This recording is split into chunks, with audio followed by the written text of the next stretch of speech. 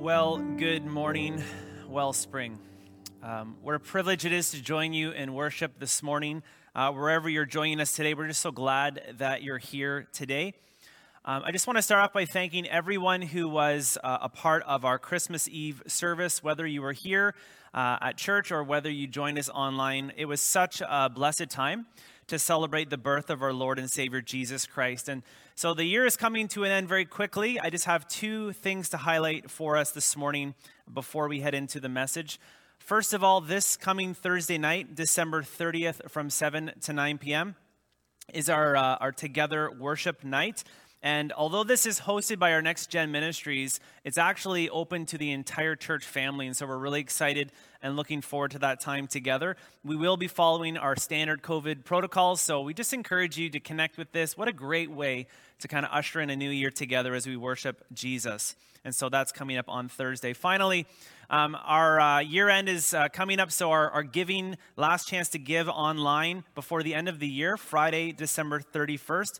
You can drop a check off at the office, or you can do your givings online as well. And I just want to thank everybody for this entire year. Your financial contributions, your gifts, your worship through giving financially has allowed us to continue to minister to our community in so many ways. And so we want to thank you for that.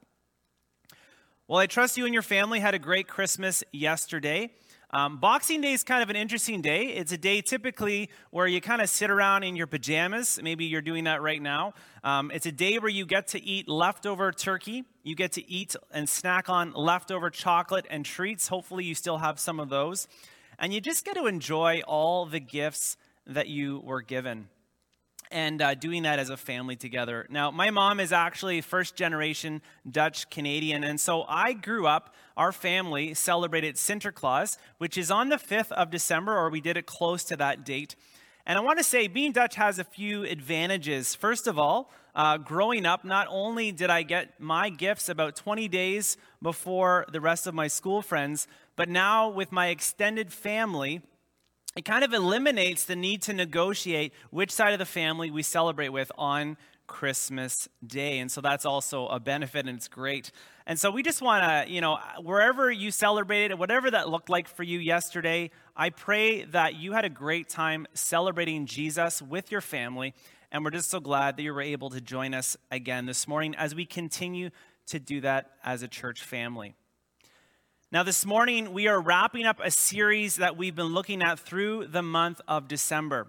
And Pastor Shane, he's led us through John chapter 1, and we've been looking at various truths about who Jesus is.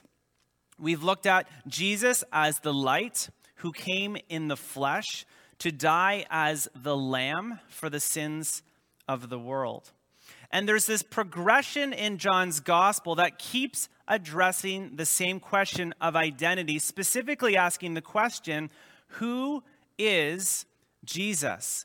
And many people are seeking an answer to this essential question. I mean, even the religious leaders, who are often known to have all the answers, are asking the same question themselves. And they're quite anxious for an answer, so they even ask the desert preacher John the Baptist if he is the one, the Messiah, who they've been looking for. Now, John the Baptist, he actually quotes the words of Isaiah, saying that he is not the Christ, but simply a prophet who points to the Christ. Now, if you look at the first chapter of John, it's interesting that John never actually answers the question that the religious leaders ask him. And instead of answering the question, who are you, he answers a question that they aren't asking. He answers the question, why? Why is he out in the desert preaching and baptizing so many people? I mean, John the Baptist's life and ministry was never about who he was, but it was about pointing people to who the Messiah was, Jesus Christ. And John's gospel is interested in one central thing, answering the question of who Jesus is. And we know this is the fact because in the Gospel of John, at the very end, John chapter 20, verses 30 to 31, it tells us the purpose. Listen to this.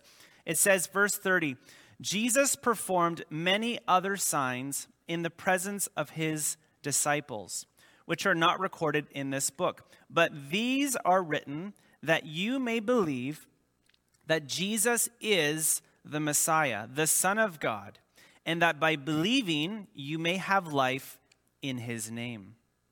And so John's gospel is concerned with answering the question, who is Jesus? And it does this by illustrating this truth through 7 I am statements that Jesus makes about himself.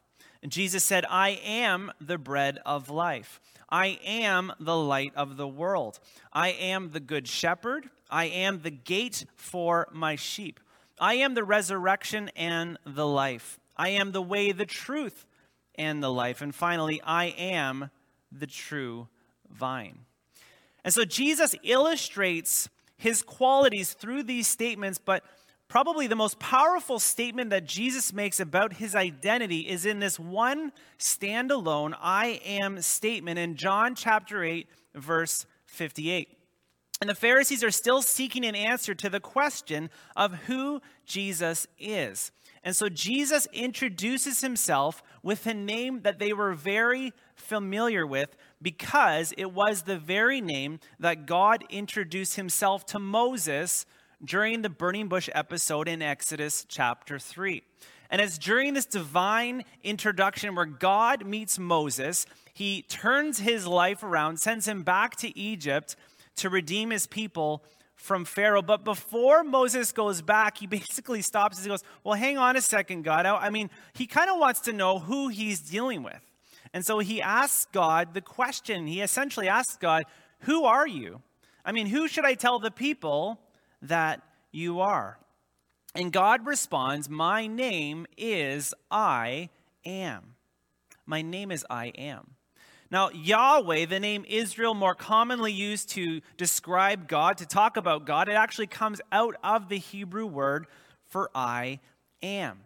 And God tells Moses that his name, I am, will be his name forever, from generation to generation. And so fast forward 1,500 years into the future, when this first century Jewish rabbi, he arrives on the scene, whose birth, whose knowledge, and whose abilities are miraculous. And people want to know who he is. Now, this is the scene that we see unfold in John chapter 8, where Jesus answers the question of his identity once and for all. And in one phrase, Jesus connects his identity both with God himself, but also as the ultimate fulfillment of the promise that they had all been waiting for since Abraham. Jesus said, "Before Abraham was born, I am." I am the blessing that Abraham looked forward to. I am the fulfillment of the entire law. I am the salvation that the prophets spoke about. I am God. And Jesus' statement couldn't have been any more clear. His statement essentially ended the debate. You could say it was a conversation killer, a mic drop moment. But when Jesus dropped the mic, the religious leaders picked up stones to kill him because he claimed to be God. So who is Jesus? Well, that's the question that we've been looking at this month. But it's a question that requires more than an answer. It's a question that demands a response. And returning to the first chapter of John, we're actually given an example of the response that is required of those who believe that Jesus is the light who came in the flesh to die as the lamb for the sins of the world. And so the day after John was asked by the religious leaders if he was the Messiah, the answer to their question, Jesus literally walks up to John and asks to be baptized. I mean, just imagine for a moment the crowd that was there that day. I mean, they were sure glad they came to service that day to be able to witness what they saw. And so John literally stops the service, he stops everything, and he points into the crowd and he says, "Look, the Lamb of God who takes away the sins of the world." And I sometimes find it helpful to visualize this story. I mean, just think about the crowds that were gathered, the lineup of people waiting to be baptized, the poor person who likely was dropped in the water when John saw Jesus walking towards him to be baptized in that moment. I mean, just think about what's going on here. In this exact moment, John's very life and ministry was fulfilled. Now, I don't know if you've ever had a sense or a feeling that your life was fulfilled in a certain way, that you just did the very thing that God created you to do. And that joy was John's. That incredible sense of fulfillment was his that day. But that's not the end of the story. You see, John the Baptist may have introduced us to the Messiah, but it was an introduction that demanded a response. But what kind of response? See, once we understand who Jesus is, how are we supposed to respond to this Jesus? Well, let's take a look at how John the Baptist's disciples respond in John 1, verse 35 to 39. Let's read that. The next day, John was there again with his 2 disciples. When he saw Jesus passing by, he said, "Look, the Lamb of God." When the 2 disciples heard him say this, they followed Jesus. Turning around, Jesus saw them following and asked, "What do you want?" They said, "Rabbi," which means teacher, "where are you staying?" "Come," he replied, "and you will see." And so they went and saw where he was staying, and they spent that day with him. And it was about 4 p.m. And so they see Jesus, they understand who he was, and they follow him. Now, I often kind of smile at the response they give to Jesus' question. I mean, what do you want? Because think about it. The author of life itself asks you what you want, and their best response is, where are you staying? It's kind of funny.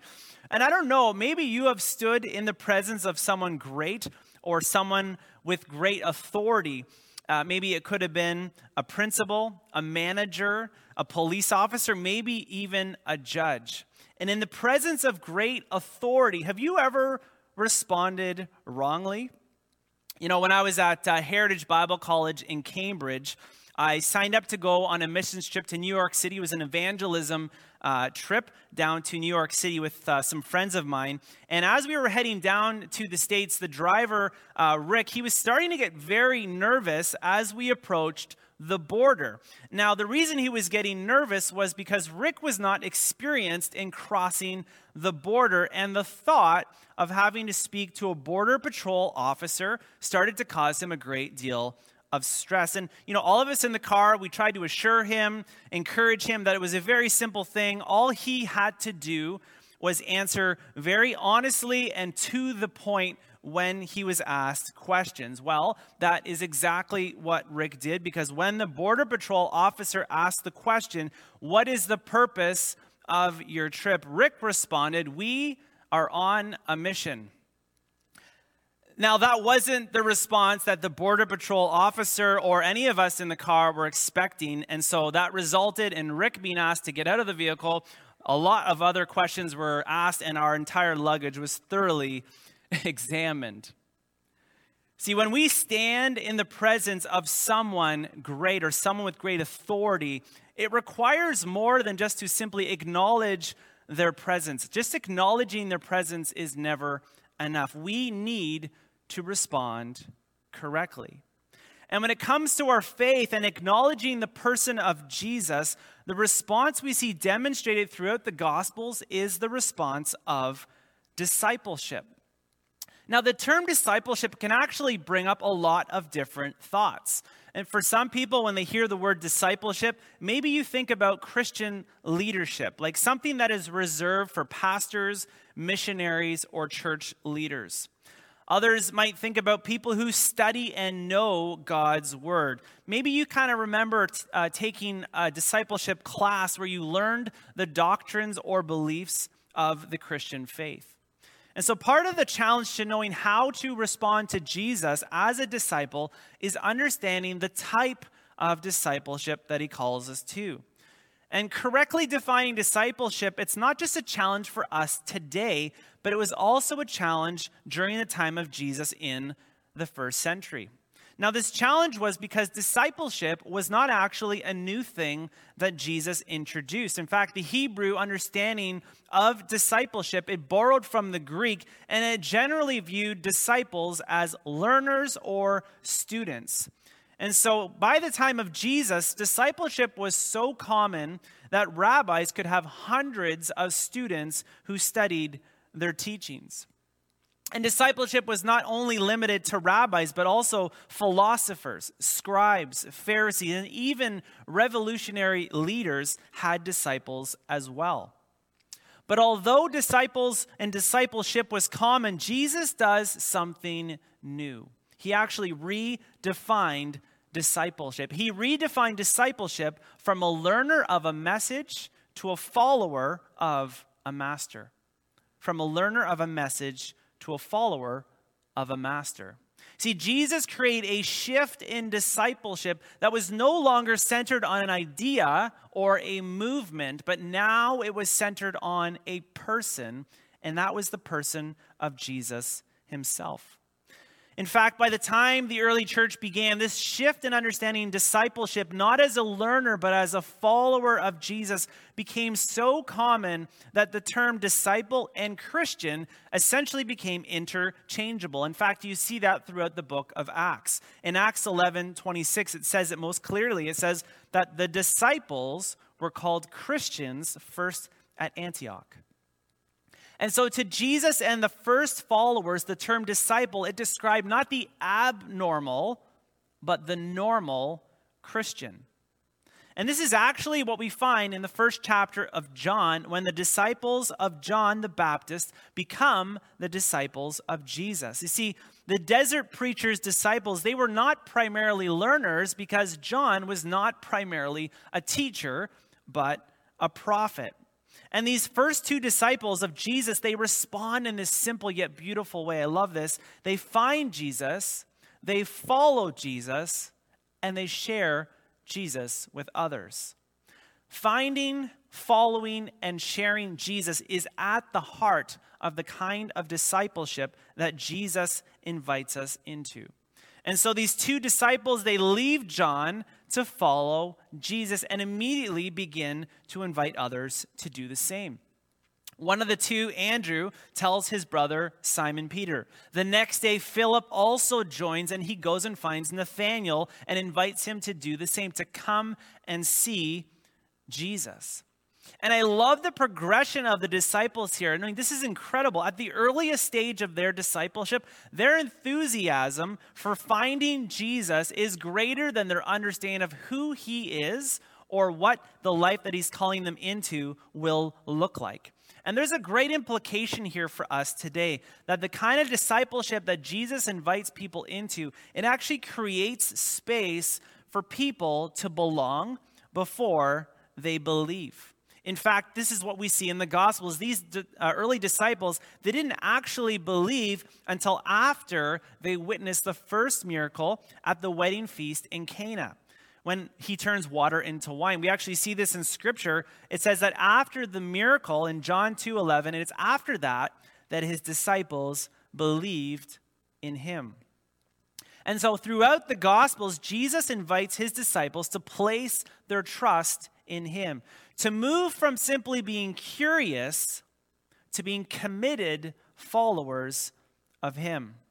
Now, this invitation to be committed followers of Jesus, it probably can be seen the most clearly in John chapter 6, where at this point in Jesus' ministry, he's actually accumulated quite a crowd of disciples. And as you follow the story in John 6, we find that the crowd may have enjoyed the content of Jesus' teaching, but they had no commitment to following these teachings or the one who taught them, Jesus himself. And Jesus, he preaches a very hard message. He invites this hungry crowd to feed on him, because only through his body and his blood would they ever have their most important, their most eternal, their spiritual need met. But this is how the crowd responds to Jesus' invitation in John 6, verse 60. It says this: "On hearing it, many of his disciples said, 'This is a hard teaching. Who can accept it?'" Going to verse 64. Yet there are some of you who do not believe. For Jesus had known from the beginning which of them did not believe and who would betray him." Down to verse 66.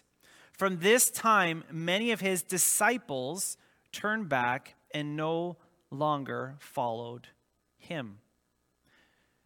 You see, the crowd obviously had a different understanding of the discipleship that Jesus was inviting them into because they turned back, no longer able to follow him. Now, this is one response to Jesus' invitation to discipleship, but then we see another response. We see the 12 who remain.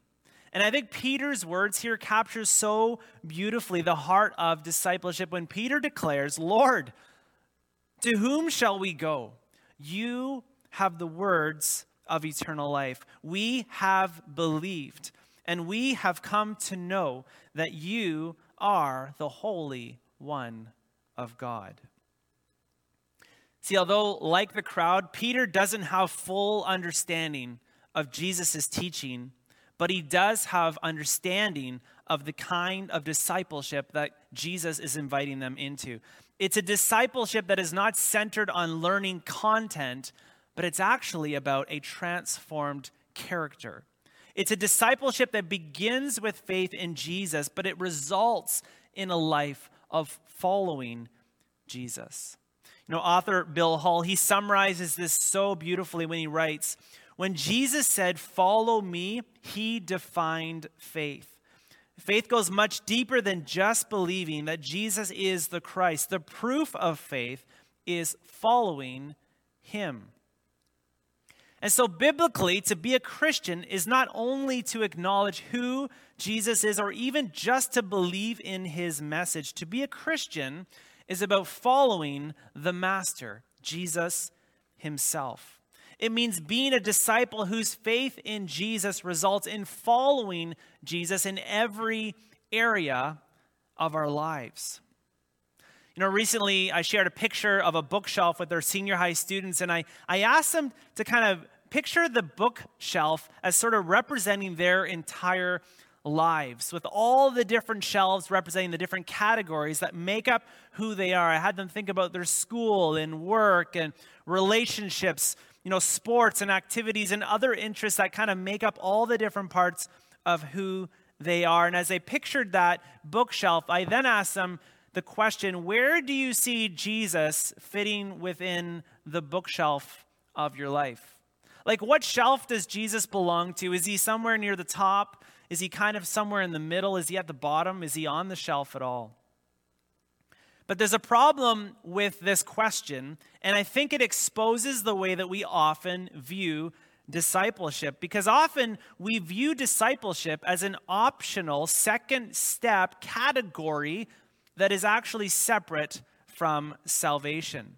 See, unintentionally, the church has created a category of non-discipleship Christianity, that people can actually be Christians without making any effort to submit to and follow Christ.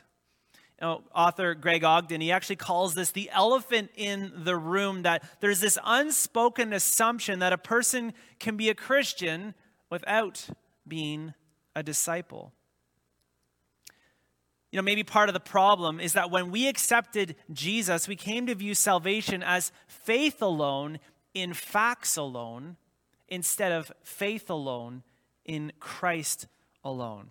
And yes, our faith is in the truth of the gospel, what Jesus did for us in his perfect life, death, and resurrection. But when Jesus called people to follow him, it involved committing their entire life to his entire life in all areas of their life. And so thinking about the bookshelf picture again, following Jesus means that his life, he doesn't actually fit on any one shelf of the bookshelf, but when we follow Jesus, his life becomes the entire bookshelf itself. Following Jesus means that Jesus becomes the framework that everything else in our life fits within. And so my life becomes his. My plans become his. My financial situation becomes his, including my fears, my failures, and my flaws. All of that becomes his. And it's so beautiful because he gets our life and we get his life, along with all the rights and responsibilities that come along with being a child of God. All of it for all of him. That is the truth of following Jesus. I'm going to call Alana back up. Now she's coming. I just want to kind of pose a question to us as we wrap up our time this morning. And the question that I think we need to wrestle with this morning is simply this. Am I a committed disciple of Jesus? Has my faith moved me from belief in a message to following a master, the person of Jesus? Has my discipleship been limited to one category? Or is my life becoming, or is my faith becoming a framework where Jesus actually interacts with every single part of my life? And I want to say, if you're new to this whole Jesus thing, sometimes what I like to call kicking the tires of Christianity, I want you to remember that Jesus didn't just call people who had all the answers. In fact, very rarely, Jesus called people, all people, to just simply come and see. Jesus created space for people to belong before they believed. And that same invitation is yours today. I want to encourage you to explore the person, the life, and the message of Jesus and respond to this incredible invitation to do life in and through him as a beloved child of God. You know, this month we've been examining the identity of Jesus as the light who came in the flesh to die as the lamb for the sins of the world. And as we've seen, this question of Jesus' identity, it requires more than an answer. It demands a response. And that response is discipleship. It's a discipleship that moves us from simply acknowledging that Jesus is God to trusting him as our Savior and then to committing our life to following him as our master. And friends, discipleship is not reserved for the select few. It's not a second optional step for the extra committed Christian. Discipleship to Jesus and to the early church was viewed as synonymous with the entire Christian life.